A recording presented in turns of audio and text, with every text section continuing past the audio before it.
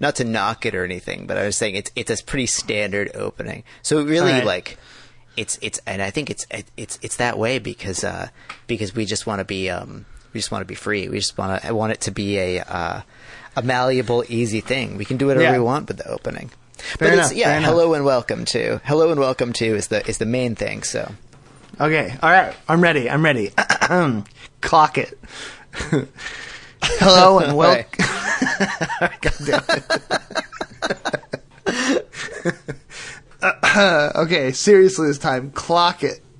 That's how every recording has to begin. I'm just going to turn off my mic and let you do this one, okay? The whole cast, I mean.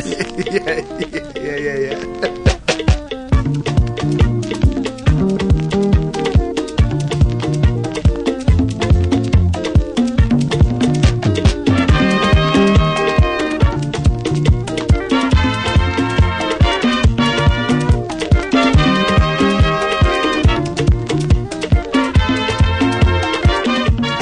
Welcome to Bjork's Baby and a Baby Bjorn. My name is Max Bochet-Seelsdorf. And I'm Jacob Severn. And this is our brand new podcast. I mean, I guess it's a podcast that we've had for a little bit, but we've had a bit of a respite, a bit of a hiatus, so we've come back strong with a brand new name. And I liked Bjork's Baby and a Baby Bjorn, but Jake, you had another idea for this new podcast name. What was it again? Well, it all goes back to a few years ago when I was struck by this idea. Late at night, I was going to bed. I was getting ready for bed, and I was lying next to my wife in bed, and I was suddenly, when you're suddenly struck by an idea and it wakes you up. It sends a jolt through you, and this creative force compels you to open your eyes back up after you've already agreed with yourself that you're going to go to sleep and say, what's better, Bjork's Baby and a Baby Bjorn or Larry King at Dairy Queen? And so that was kind of my, I know, as I felt compelled to ask my wife this as we were falling asleep, and she mumbled Larry King at Dairy Queen because then I could get a blizzard, which I thought was pretty good. But I don't even really know if the idea is like you would be there, but it's just like, which is better for America? Like, which there's a lot of talk about what America wants, what America needs. Mm-hmm. Do we need a strong leader who can whip the country into shape? Do we need someone who's going to be open and accepting to different kinds of people? But I think the real question is Bjork's Baby and a Baby Bjorn or Larry King at Dairy Queen. I think it's perfect that this is the first aspect of this brand new, never before heard podcast, that you are recording from New York. I am recording from Seattle. We are opposite ends of this great country of ours, and I think that maybe Larry King at Dairy Queen is sort of an East Coast best, and Bjork's Baby at a Baby Bjorn is super West Coast, Oh yeah, sure. I often say when people ask me about the differences between living in Seattle and living in New York, I often say that they're great antidotes for each other. They have wonderful things about both of them, and there are a lot of similarities in terms of people's attitudes and things like that. But in a lot of ways, the way of life in both places is very different. And if I could live in both, I would, because I think they fulfill different needs. And I think that much in that same way, Bjork's Baby and a Baby Bjorn fulfills a certain need that Larry King at Dairy Queen just can't.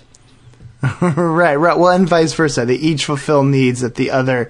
It's kind of like how when you tune in to Garfield and Friends, you're there to watch Garfield, but you're not going to just ignore U.S. Acres.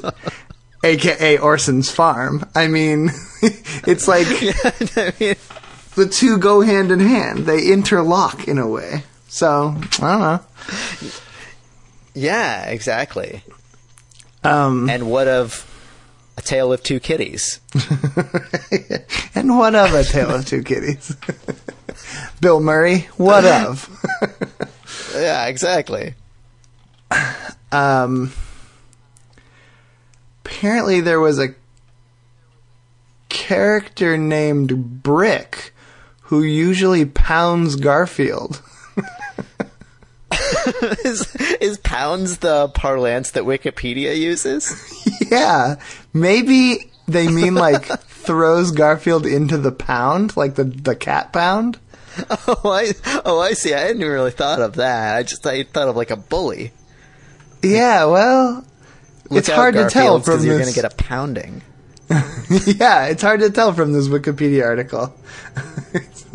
I think I'm going to mark it for needs clarification. Okay, here's a question. Was Heathcliff anything? The other Orange Cat show. He absolutely was. Besides putting a fish in his mouth and pulling out a fish skeleton. Yeah, which is great.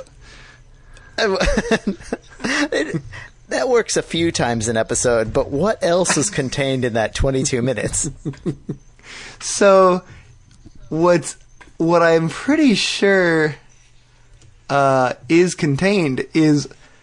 Okay, because there were two shows, once again, embedded in this single show.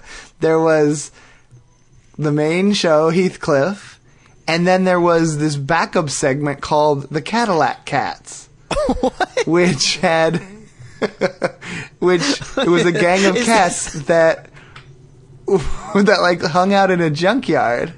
Is this as the filmmaker intended, or are you reading this into Heathcliff? Is this your theory from your own? It's my fan theory from the Heathcliff wiki that you maintain. That's correct. You see, a lot of people think it's about Heathcliff, but I say it's about the Cadillac Cats. This is like the Tyler Durden theory of Ferris Bueller's Day Off, right? Like this is your it actually Ferris Bueller doesn't exist theory. It's definitely there's nothing to there's no evidence to support it, but I felt like the subreddit fan theories just wasn't specific enough for me, so I started a new subreddit, Heathcliff Theories. And there's not too many users, but most of the ones that are on there want to talk about the Cadillac Cats. Okay, so what were the Cadillac Cats all about? A bunch of bad cats, I assume. Yeah, they were bad cats. There was Riff Raff and Wordsworth and Mungo and Leroy. Mungo and Wordsworth. That's a I don't know. That's a poet, right? Yes, I believe so. But I don't think Mungo is. Mungo is the world's most classic poet. That's what everyone used to call Shakespeare back when he was still alive. The world's most classic. That sounds so fishy to me. It sounds totally not right. Okay, so you're a person who goes on Reddit more often than I do. Mm-hmm. And we've talked about Reddit before in this program about how I find it to be intentionally inaccessible for a layman like me. But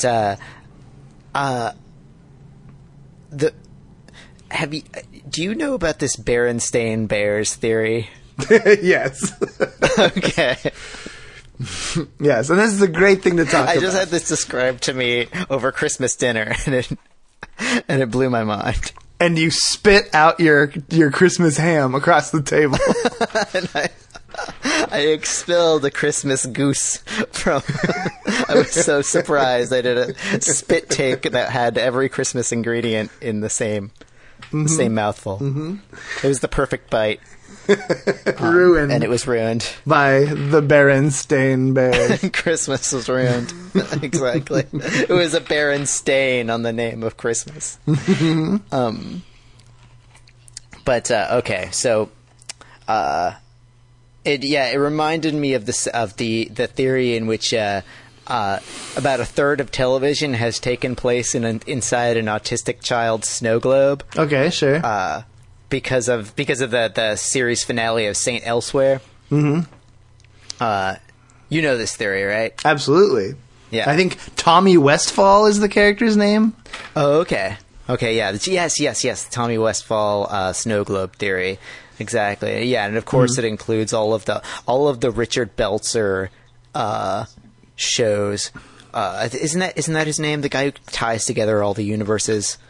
I think that's right, yeah. It's in all the Baltimore shows, and it's so distracting in The Wire. Like, I think that you could tell that David Simon really didn't want to put him in The Wire, so he's just like in the background of a scene, and it's just like the most distracting thing. It just feels like tonally completely unrelated to the rest of the show. Oh, super totally unrelated. I'm watching these harsh street realities unfold, and I'm crying, and it's just it's so real for me. And then Richard Belzer is like in a bar, like hanging out in the back, and I think you hear like one or two words that he says or something, and it's just like it's very, very tonally off for sure. That is very strange that they did it, like went through with it. Like you'd think they would go, well, let's try this, and then go, it's not working, we're not doing it. Yeah, it's got to be in Belzer's contract or something. And yeah, that's a weird ass contract. I know, right?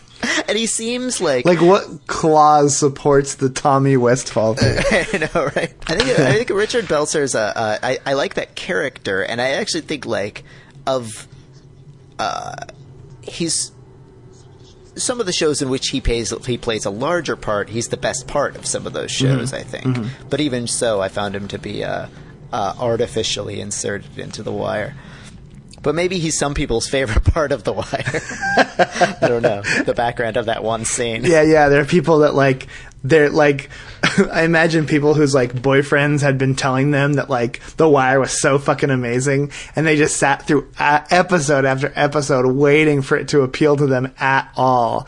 And then they see Richard Belzer in the background, and they're like, oh, like, it's gonna get so good. And then he says his two lines and then leaves, and they're like, God damn it, does he come back? When does that character show up again? Watched all the way to the end just to see if Belzer showed up.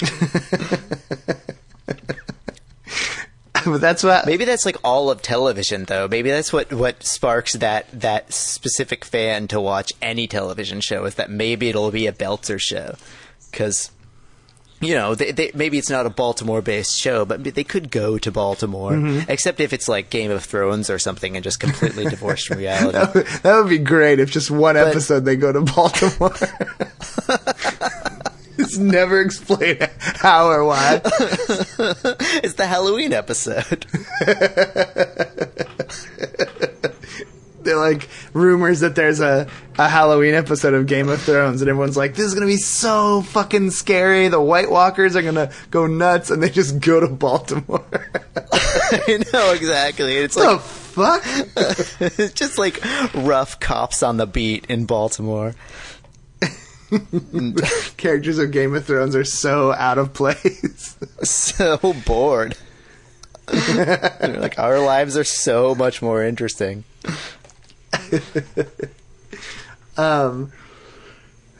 Yeah, so, but the Bernstein thing is like not inside an autistic kid's head, right? I mean, maybe that's one explanation for this theoretically real world thing, but like, right. You go ahead and explain it. Tell our listeners what it is. Oh, well, it reminded me of the theory because the theory itself seemed very aware of itself as a silly theory. But now actually, I may not do this justice. But that everyone remembers it as the Berenstein Bears. And if you go back and look at it, it is not the Berenstein Bears. It is the Berenstain Bears. And I suppose the explanation of this discrepancy could be that there has been a shift in reality at some point, right? Is that the basic idea of it? Yeah, if everyone shares this memory, but no matter if you go and find old antiques or whatever, like it seems that there's never any real world proof, no matter where you look, that it's the way everyone remembers it. Right. So what is real? Right. Like, is our collective memory real, or is what's written real? Well, and like, if a record says one thing but everyone remembers it a different way. Yeah, then exactly. But I remember it even how do we account for even that? more, even different than that, is that I didn't know it was Berens. I thought it was Berns. So I didn't know it was Beren anything. I thought it was Bernstein. I've been saying Bernstein the whole time. Why didn't anybody tell me? I've been saying Berenstein Bears, and then like 6 months ago, someone told me it was Bernstein Bears, and I was like, oh, well, that's crazy. And then just this Christmas, I found out that it was Berenstain Bears, and I looked it up, and lo and behold, I had a shared memory with a few people that was the Life cereal commercial. That when they feed the Life cereal to Mikey, they force feed the Life cereal to Mikey. It's a horrible, like, Clockwork Orange type scene where they just like. Anyway, I think Mikey was on hunger strike for political reasons, wasn't he? Yes. Exactly. Mikey was a political prisoner, and he was fainting, and it was just it was a horrible thing. He was on death row, but anyway, It was let's give it to Mikey. He hates everything, and then they give it to Mikey, and Mikey likes it, right? And that would make sense, but I had remembered it. And Rebecca had remembered it as, let's give it to Mikey, he'll eat anything. And then they give it to him, and they say he likes it. And that's a really bad commercial. That doesn't make any sense. But at the same time, we believe that has to be it, and that it was just a terrible commercial. And then we rewatched it recently, and it was He Hates Everything. And so I have to believe that reality has changed. It's not me remembering it differently. Damn it. That's the most narcissistic way to approach that situation.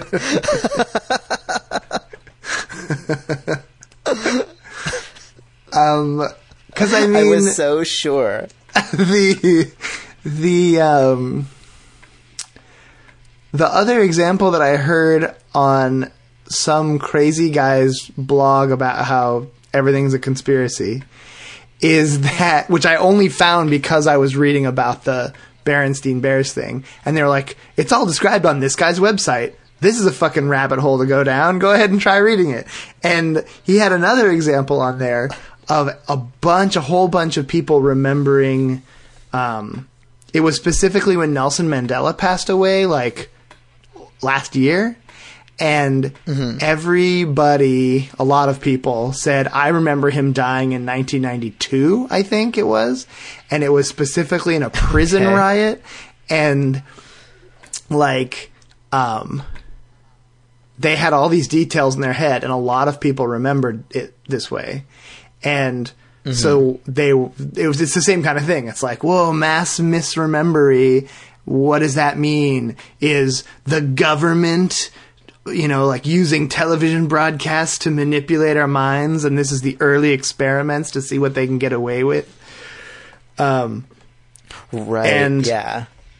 My theory is that people just didn't pay very close attention, and that some different political figure who was anti-apartheid was killed in 1992. Like that General Christopher Hani, I think was his name. He was like assassinated in his front yard, and there was a big deal about that. And so maybe people heard that and they thought it's Nelson Mandela or whatever.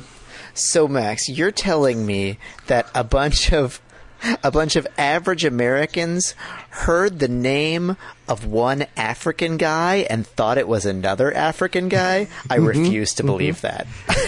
Yes, exactly. Because we all know about Americans' propensity for, one, paying attention, and two, being able to tell apart anyone who isn't white. So, oh yeah, definitely. I don't understand how that could happen. I recently said to a coworker something about Jaimon Hansu, and then they were like, "Oh wait, now which one is he?" And I went, "It's not Chiwetel Ejiofor." I know, exactly. And he got so freaked out. And it's surely not Adewale Akinnuoye Agbaje. That's yeah. But see, like, I think they were like, "Well, no, I just don't know who Jaimon Hansu is." It's like, oh yeah, sorry. I see. Yeah. So yeah, you were the problematic one in that case. Absolutely. So that's the problem. It's like, I love to say Adewale Akinnuoye Agbaje, and I like the idea that you could confuse these popular African actors, but which one is Adewale Akinnuoye? Adewale Akinnuoye Agbaje. He's not nearly as popular as Jaimon Hansu or Chiwetel Ejiofor. He plays a lot of. He's on TV a lot. He was Mr. Echo in Lost. That's the only thing I can think of right now. All right. I'm looking it up. Command F, Echo. No, he wasn't. All right. Well, maybe I dreamed him. Wait, this is a new conspiracy theory I have. Oh, here we go. Adewale Akinnuoye Agbaje. That's amazing. Okay, yeah, that's it. That's a great name. It is a great name. I feel really like good. that remains better than all the funny football player names that Key and Peele make fun of. Oh yeah, DeBrickashaw Ferguson. Yes, exactly. That's got to be my favorite. Oh, he plays Killer Croc in Suicide Squad. Doy. Oh, okay. Well, it's good to know that Adewale Akinnuoye Agbaje is still getting work. There's apparently a series that I've never heard of named Major Lazer, and he plays a character named Major Lazer / Evil Laser. Oh, no. Well, it figures. I don't know what that means. Oh, you know who else? You know who else is a voice, I think? No, maybe it is live action. In this is John Boyega, star of The Stars Wars. Oh, nice. Yeah, still haven't seen that little guy. That little baby. You should see that tiny little baby guy. Yeah, I probably should. It's a fun one. All right. Yeah. All right. Yeah. Fine. I'll go see it. Yeah. And I was thinking that I am writing a screenplay that's obviously a total ripoff of Back to the Future, and it's called Clock Buddies.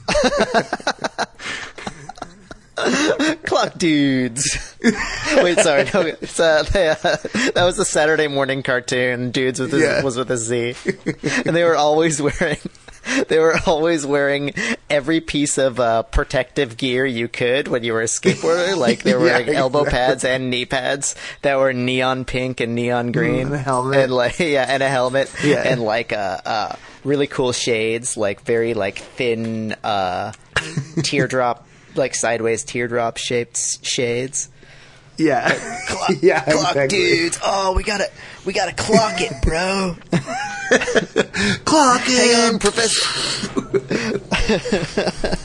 Mardo, we gotta clock that. I don't trust that Mardo. I think he's secretly friends with Borf. I know, right? Do you know about this artist named Christian Marclay who made this movie called The Clock? No, I do not. It's a 24-hour art piece that was showing on loop in a few different venues in New York, is now owned by the Museum of Modern Art here. So they brought it out a couple of years ago and showed it for a few days on a 24-hour loop, and opened up their doors to for people to go at any point in time. And they may do so in the future.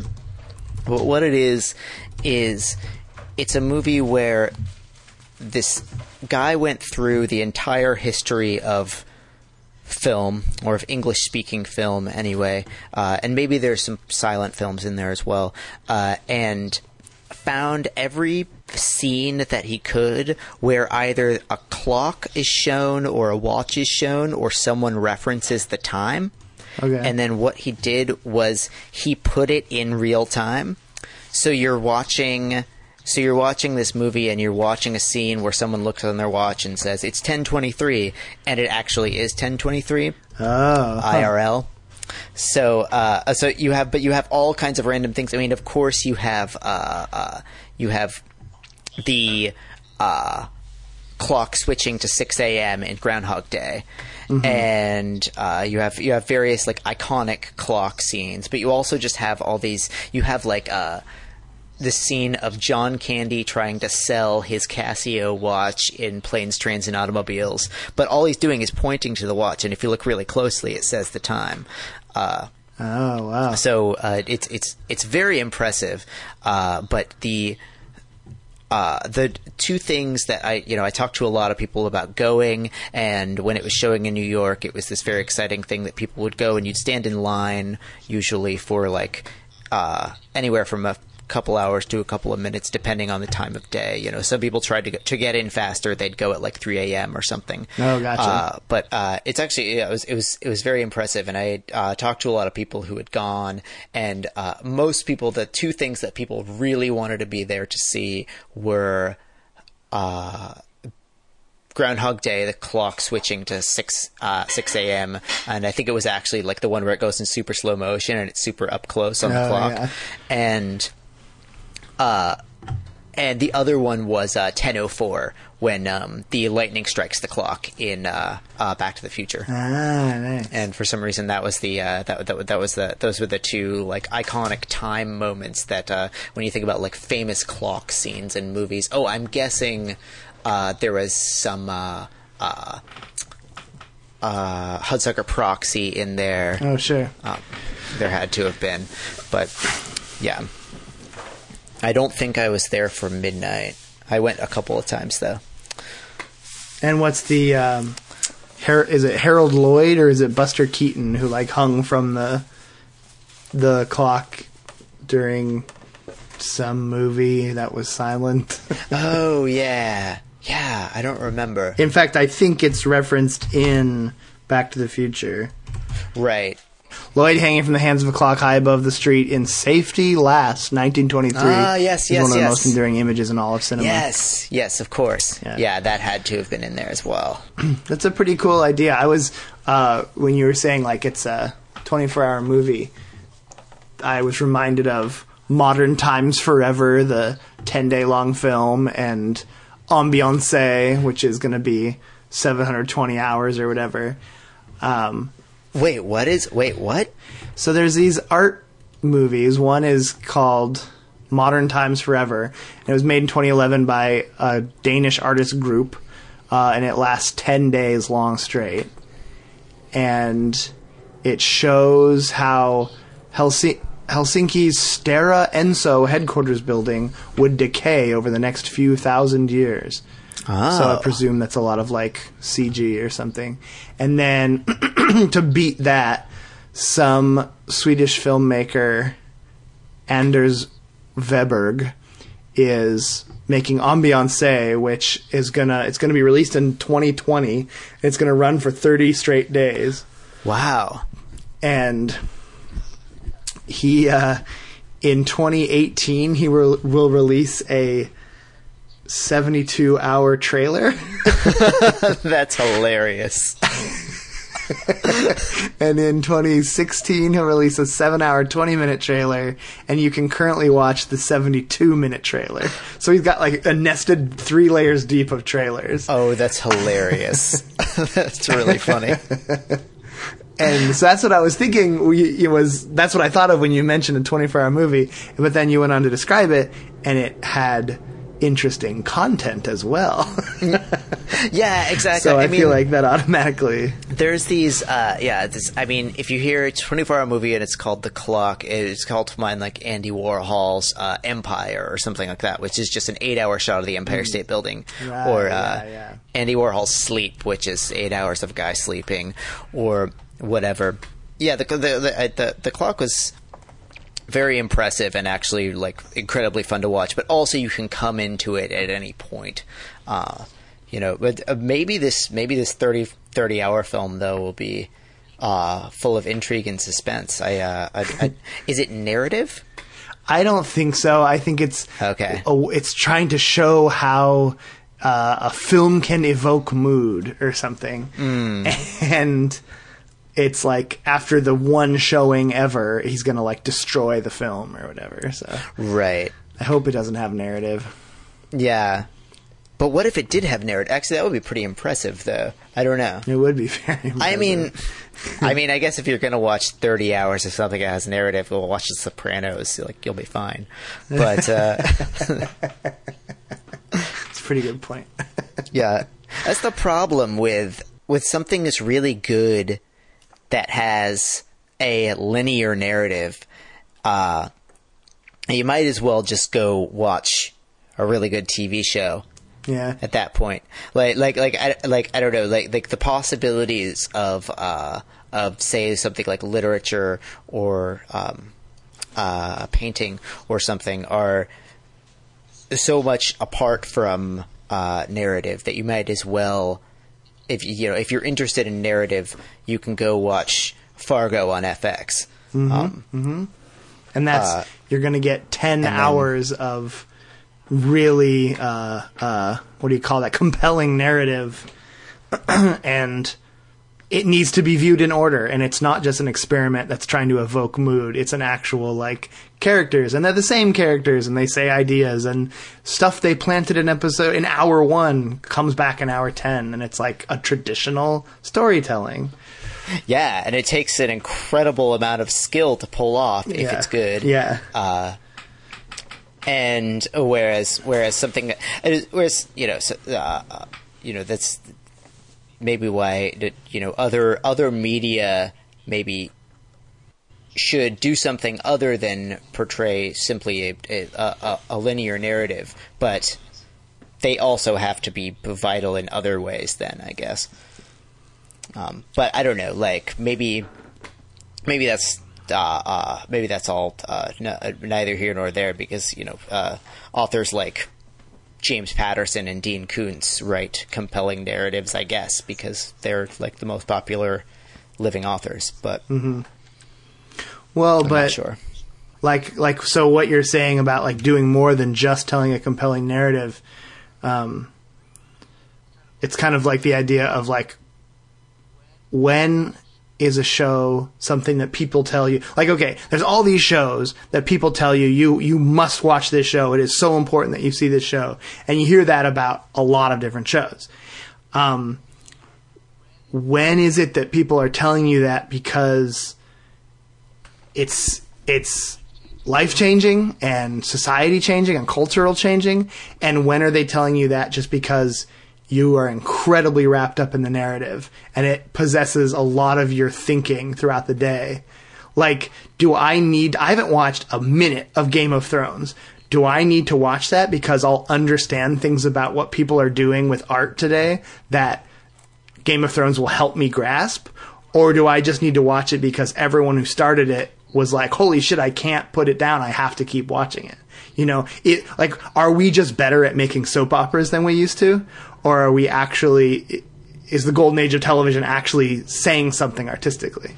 I've wondered that as well. I mean, you can, but I guess it comes down to identification with characters, though, because you can get wrapped up in any narrative, and that's not necessarily discounting the validity of the narrative or what it has to say or anything. Because the fact is like you told me a long time ago, you said you'll get invested in something 6 episodes in, no matter what it is, even if it's Living Single. Right. And so I wouldn't ever tell you have to watch Living Single, but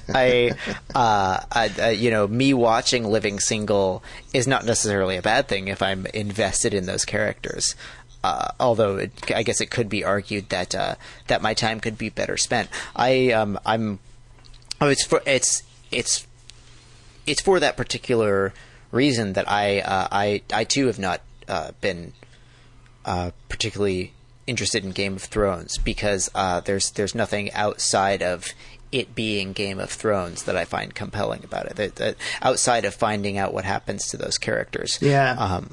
But also I mean, there's certainly a lot of like women's breasts to look at in it, and that's pretty sweet. And so it has that going for it. It also has something that somebody was telling me that it invented a whole new genre of exposition, which is that you will pay attention to really, really drawn out, convoluted backstory being basically told to you if sex is happening while it's being told to you. So, it's, and it was posited to me that is a new form of storytelling, and that it's incredibly clever. That it's not just trashy, or it's not just being manipulative of the viewer or anything. That it's a vital new storytelling format to basically have like a 6-person orgy going on while they're talking about the Gorthag family or whatever. I don't know that that's not manipulative, though. I mean, that's absolutely manipulating the audience. But like it's maybe not just that, because like whatever, all filmmaking is manipulative of the audience. But like, I don't know. It seems like it's impossible to claim that it's not like but it's pretty clever because, right, like, as you described that, I learned more about how we relate to sex than I learned about storytelling. Right. Like, it's pretty amazing that your perception gets so much, like, when sex is currently happening, you pay so much attention to every little detail. It's like the equivalent of, like, being on amphetamines or something. Yeah. Where, like, you're getting detail out of the tiniest things, and something that maybe lasts for a relatively short amount of time feels like it lasts for a really long time because every second contains all this detail, and you're happily intaking it all. It seems counterintuitive to me because I feel like I would be totally distracted and not interested in anything being said. But I don't know. Yeah. I guess I haven't like watched a whole lot of these scenes. I've seen parts of Game of Thrones. I think I've seen about a season and a half of it, and I recognize a lot of what's great about it. But I just have not felt the need to continue watching it. Really, maybe if there's sex happening in front of you and somebody's telling you really boring history, your brain can't help but tie the two together in the same way that, like, when you listen back to a podcast from before, you remember what part of the city you were walking through. Oh, totally. The first time you heard it. So, like... And I do that all the time. Your brain's just like, well, these two things must be connected. Yeah, it's really bizarre how directly attached they are, and how, like, it goes the other way. Or the next time you're at the same location you were, you remember the, like, jokes that Jesse Thorne was telling or whatever. Yeah, exactly. I had a really weird experience yesterday where I was trying to find a particular moment that I thought was a salient point that had been made on Judge John Hodgman, and I was trying to using the fast forward button on the podcast, and then I went to a part where I remembered standing at a certain street corner in my neighborhood and that I was walking home from the subway. So I cycled forward. I knew the exact amount of time to cycle forward then because I remembered when I had heard the other thing. I was like, oh, well, it takes me 3 minutes to get from that point to that point IRL, so I have to fast forward 3 minutes in the podcast. That's amazing. And I felt like a cyborg. Okay. Oh, I saw the remake of RoboCop. Did you see that piece of garbage? Oh no, I never did see that piece of garbage. It was starring Joel Kinnaman, homie cop from the Killing, the American version of The Killing. It had some okay things about it, but it was almost completely devoid of. It's like, you guys knew that RoboCop was a satire, right? Oh, right. It was very much just like about an awesome robot cop. There was a lot. It was definitely about like about the moral implications of like taking away someone's humanity and things like that. But the satire was almost completely stomped out of it. I felt like they could have done a lot more with it. Well, there was something, right? There was some, and it's not satire, but it was almost like they misinterpreted satire to mean that they had a responsibility to have it touch on modern issues in some way.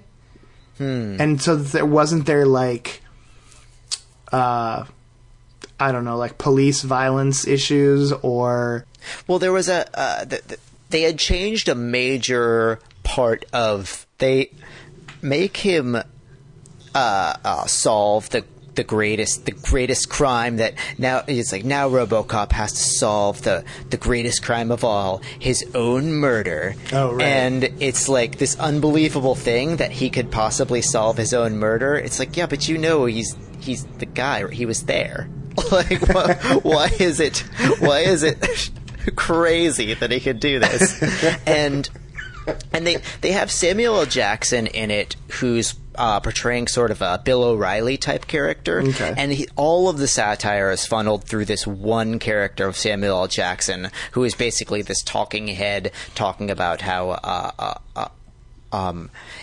it has this war aspect where robots are fighting our wars overseas, but our pussy president won't allow them to. Yeah, it won't allow them to fight our wars at home, and therefore, so basically, it had some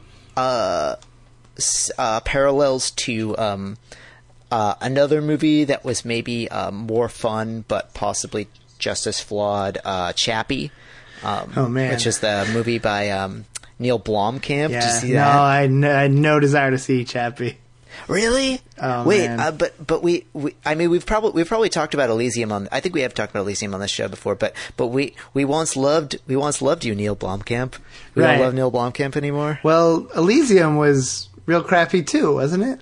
Elysium was real bad, yeah. And I feel like my idea after I saw Elysium was that Neil Blomkamp tricked us, and that if you look back at District 9, it's a very well made movie, but it doesn't really hit particularly hard.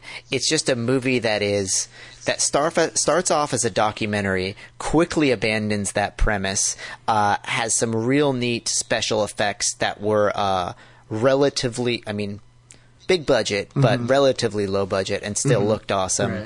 Right. Had kind of a social veneer to it, but it wasn't particularly a hard-hitting social thing. And then halfway through, just turned into Bad Boys 2. Like, it was just an awesome action movie. So, but then you have these other movies, Chappie and Elysium, which have a similar veneer to them. Like but they're so one note. I would say that Chappie's more awesome than Elysium because it's just completely off the wall bonkers in parts. There's a part where a giant robot takes a weird lobster claw thing that it has and snaps a guy in half, and I was like, awesome. But and it's also starring that weird South African rap group. Yeah, Die Antwoord or whatever. Yeah, Die Antwoord. Die Antwoord. Yeah. Yeah. Which I think is Swedish or something for the answer. But yeah, anyway. I thought it was like like when people say the F word, it's the ant word. Like, I wasn't sure what that word would be. I don't know. But yeah, if you're going to see Chappie or RoboCop, I would see Chappie. But oh, really? Wow. That's not... yeah. I was going to see RoboCop. I wasn't going to see either one. Right after this podcast, I was going to watch one of them. Yeah, exactly. But I only got time for one. I can't watch both. In the great battle between Chappie and RoboCop, I'm pro Chappie. Oh, man. Well, Chappie is a little more Baby Bjorn and a Baby Bjorn. Yeah, exactly. Don't blame me. I voted for Bjork's Baby and a Baby Bjorn. I feel like so... It's like, I feel like these filmmakers believe that if you're going to make a movie... I don't know. It's almost like these filmmakers, like, because, it's popular now, and I think it's great that it's popular now, but it has become kind of an overt trend to take these little indie filmmakers and give them really big budget franchise movies. Yeah.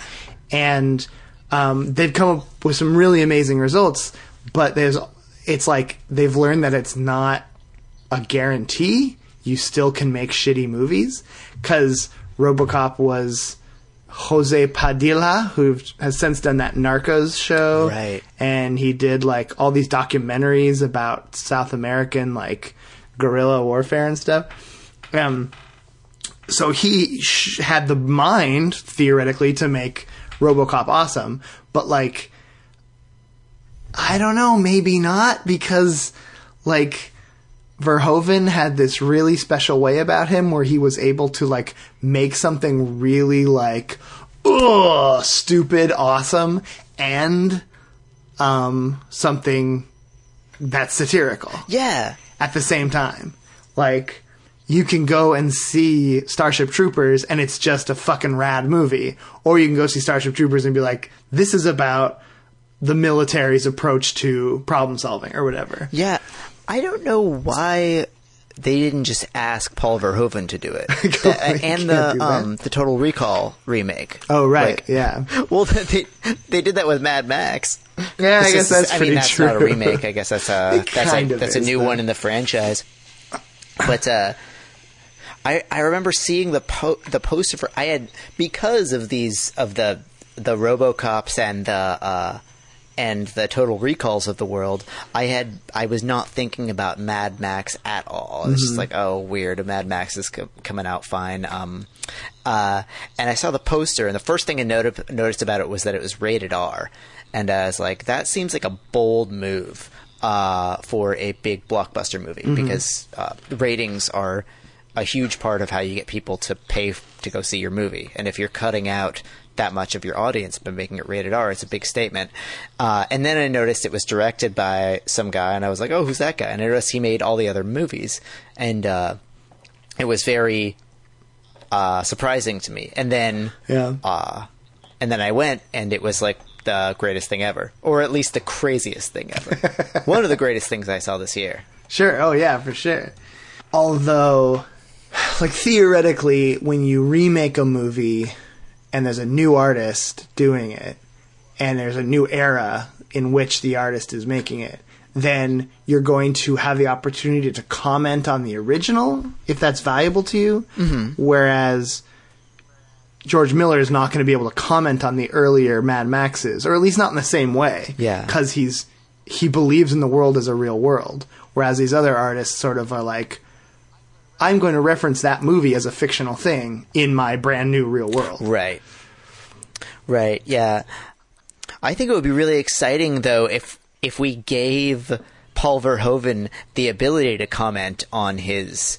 I mean, theoretically, he probably could give Paramount Pictures a call and say, I want to make another RoboCop, and they'd say, all right, here's $3 million. But if we gave him the soapbox to stand on to comment on his previous movies in light of what's happened in the world since those movies were made, I think that would still be more interesting than just giving it to Jose Padilla, which, yeah, I mean, is probably a great director, but you know, like I said, like earlier, like the odds are stacked against you if you want to make pretty much any movie. Like, yeah, it's probably going to be bad.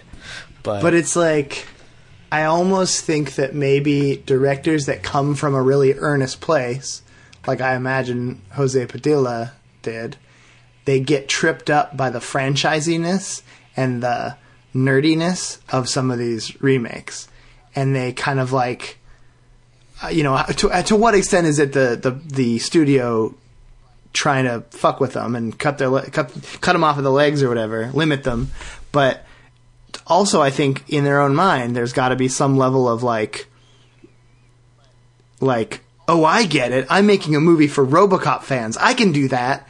And it's like, well, I don't know. You're classy. For you to like, I don't know. It's the equivalent of when Neil deGrasse Tyson tries to be funny, and it's like, you haven't been doing that long. You don't really know like the finer points of how to do that. I learned that apparently Nicki Minaj has like 5 different personas, and she chooses at any given time which one to be in when she performs. What? Yeah. But it's all Nicki Minaj, or she has different names? Yeah, they all have different names, I think. And wow. One of them is a man, which is pretty sweet. That is pretty sweet.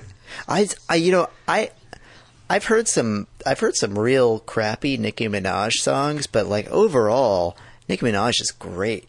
Like, I think she seems pretty awesome. She's a net positive. Yeah, most of my exposure to her is actually on Tumblr. People will like do GIFs of like interviews that she, like quotes from interviews that she's given, and everything she says is totally on point. And then Josie was telling me, she was like, I'm starting to think that, like, that is so, like, that stuff is all so smart and so well thought out.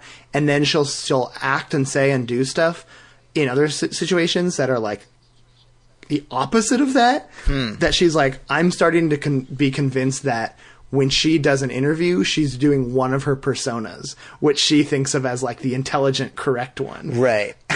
Right. Yeah, exactly. Which... that is so crazy to me. Yeah, she's always in character. I think of Nicki Minaj as sort of like the other Nathan Fielder, because he's always in character when he does Nathan for you. Yeah, exactly. I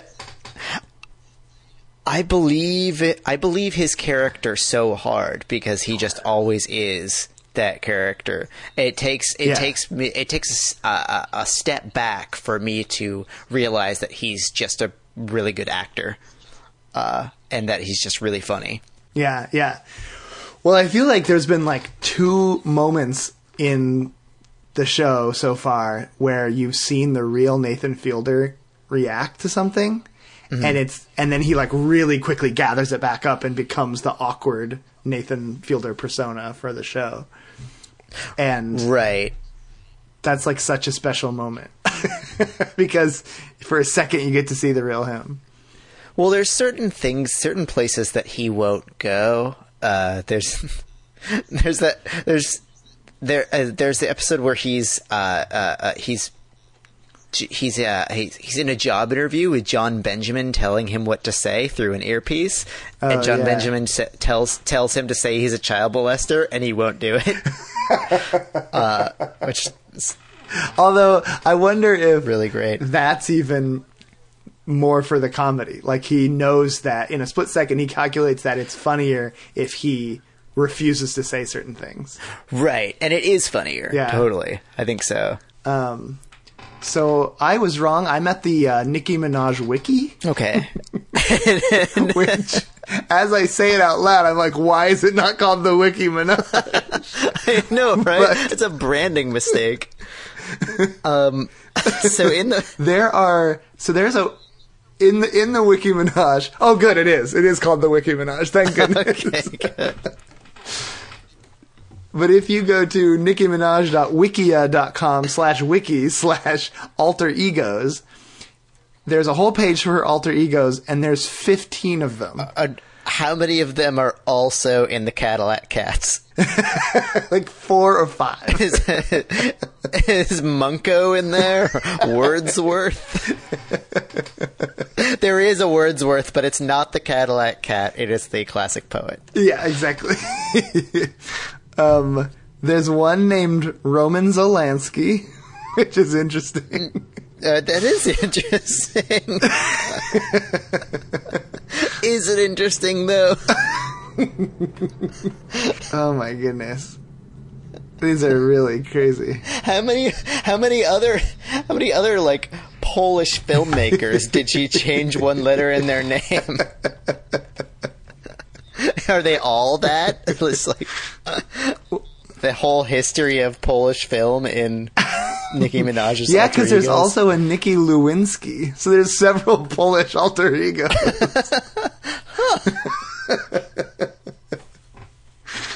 Yeah, who can know? At my work, we have Skype for Business set up, which is basically just whatever, instant messenger for us to like type at each other if we don't want to get up or make a phone call. And nobody sets their status or their location, which I think is surprising. Because I think most people are not internet culture. They're boring adults. And Right. so you can kind of tell those of us that are in internet culture a little bit because we actually do just create a status. And so I set mine to the link to the Wikipedia page that catalogs every movie in the Air Bud series. Oh yeah. And I haven't gotten much response, but I love to imagine that like the CEO of the company is like, what is this link? And then clicks it and starts reading for like half an hour. It's like, oh my god, how many Air Buddies were there? There's so many Air Buddies. But I am tempted now to replace it with a list of Nicki Minaj's alter egos. That would be sweet. A friend of mine came up with a great idea that the Air Bud movies are going to do different types of animals, and then they're just going to start doing plants, and it's going to be Air Bud but with plants. That would be so amazing. I think that's where Air Bud is really headed next, because they're just going to keep making those, right? Those Air Bud movies can't be stopped. They're an unstoppable force. It's like the perpetual motion machine. Oh man, I can't wait until that transitional phase after they've done every pet that like a kid would logically get, like birds and cats and stuff, and they're not yet at the plant phase, but they're doing spiders.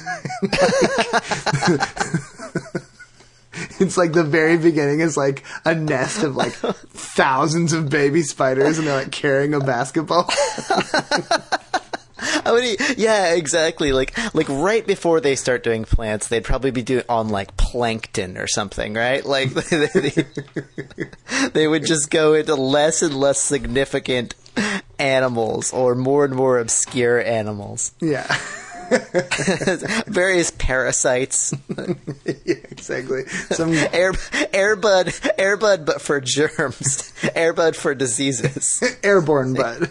Airborne bud.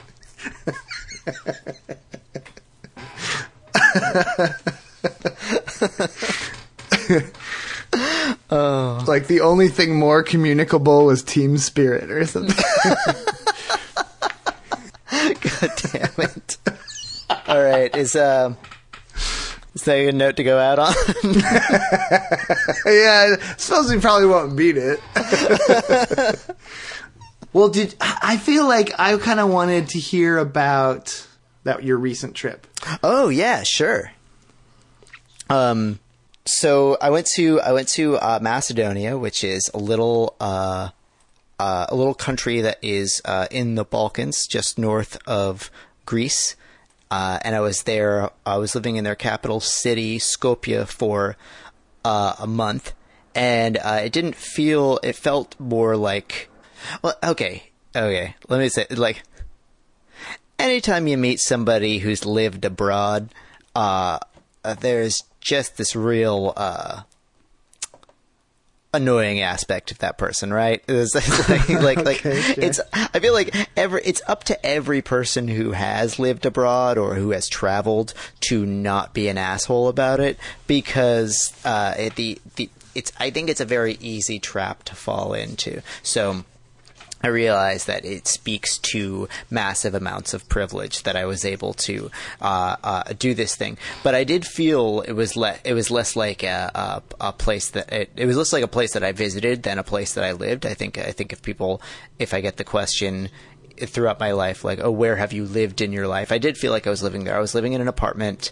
I felt like a resident of the city, I guess. And it was through the program, the auspices under which I visited were that of a creative fellowship, which is basically designed to send artists and writers and curators and filmmakers and people who make things to foreign cities. So, Wow, it's designed to kind of get you out of your typical mode of production and typical mode of thinking and mode of creativity, and get you into different modes and think from different perspectives and things like that. So this organization sent me to Skopje and basically designed a whole schedule of events for me to do. So I was meeting with other artists and writers and people involved with politics and things like that. I was also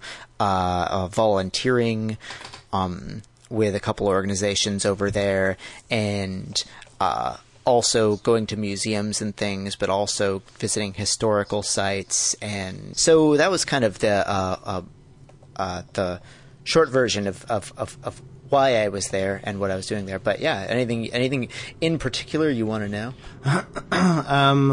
How was it different than America?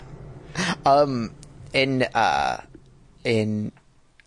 a lot of ways, I'd say that one of the primary ways is economic. It's really poor, and from the point of view of a privileged person who lives in the U.S. and does not have to live there, many of the aspects of that of it being sort of rough around the edges or sort of chaotic are charming, and also the people there find many of the aspects of it quite charming. There are stray dogs running everywhere in the city, and people using donkeys to get around, things like that. But for another thing, it's in its current iteration is a very young country. It was Yugoslavia up until 1991, when right after shortly after the Berlin Wall fell, communism broke down, and Yugoslavia was dissolved into these different nations, and so they are still kind of figuring themselves out. So like, identity is a huge theme there. Everyone's like, oh, what are we? What are we doing? So it's a very politically complicated place. The people there know so much about their politics, and everyone's so politically involved, and you have to be, because the political situation there is pretty horrible. But it does feel, walking down the street, it feels like the city is full of people who are living and doing really interesting things. It felt to me like that as an outsider. Everyone I talked to, though, almost everyone said that is going away quickly. People are not hopeful for the future of Skopje as a vibrant city, which is really kind of a bummer. It's all wrapped up in their in this political situation that they have now, which is supposedly going to get better, because there was all kinds of surveillance of the government doing all these bad things. So now they've assigned a special prosecutor to it and everything. But yeah, if things go super well and they overturn the government and get the political system they want, does that still mean that Skopje is going to continue to whatever die? Or I think that, is there something else causing that? I think that the spirit of, it's not going to return to supposedly, after Yugoslavia dissolved, everyone was really happy, and it was like a party for about like 10 years, and then everybody kind of like calmed down, and that spirit is gone, I guess. But because it's that part of Eastern Europe, there's this fantastic architecture in the city that's all these like imposing concrete structures that you would picture when you picture like communist bloc cities, and now that's all being plastered over with this kind of neoclassical look that the new administration is forcing onto the city. So that was like one of the main like dominant conversations that you'd have with people in the city, is like it's like how the city was reinventing its look, and who the new look was made to represent, I guess. Like, what viewpoint is this new look? Because they were putting in all these like Roman columns and things, and putting up all these new statues. And over the course of 5 years, the entire city's look has changed. And it's a really interesting way to think about how aesthetics determines identity and who gets to choose that and stuff. And I was thinking about it because I was like, well, Washington D.C. didn't always look the way it does now. Someone decided that for it, and it now just represents these American ideals or whatever. But according to the people in Skopje, it's like a very bad idea to tear down these communist bloc structures and put up these new ones that are sort of represent this I don't know, some kind of like Roman emperor kind of vibe. But but I would recommend it to everybody. Wow. Huh. Well, that's pretty interesting. That is by far the most interesting part of this episode. I don't know about that. I thought it was pretty cool when we were talking about Cadillac cats. But that's, I guess for the fans, that's one of the reasons that we haven't done an episode in a while. But it's hard to blame it on just that. It's also, I'm a real lazy editor. I would say that I spend most of my week feeling like Martha Zolansky or Lapdance Nika. And as soon as I sit down and talk to you, I get to feel much more like Tyrone or Nikki Teresa. Oh, man. Is Tyrone the dude? Is Tyrone the dude one? It turns out there's 3 dudes. Oh, my gosh. There's Norman. See, this has gone from kind of cool to like a mess. Like, I kind of feel like indiscriminately adding more personas on. Yeah, it's like, what are you doing, Nicki Minaj? It's like Magic the Gathering circa like 2004, when they were just desperately trying to do anything to come up with new ideas, I really want to vandalize the wiki by just adding Magic the Gathering expansion sets to her list of alter egos. That's a really great Wikipedia vandalism. Well, listeners, I hope you've enjoyed this episode. It's been really freaking meandering. If you put down beats on Friday, better have 5 new songs by Monday. Yeah, that's right. Oh, man, that's true words. Good night, everybody.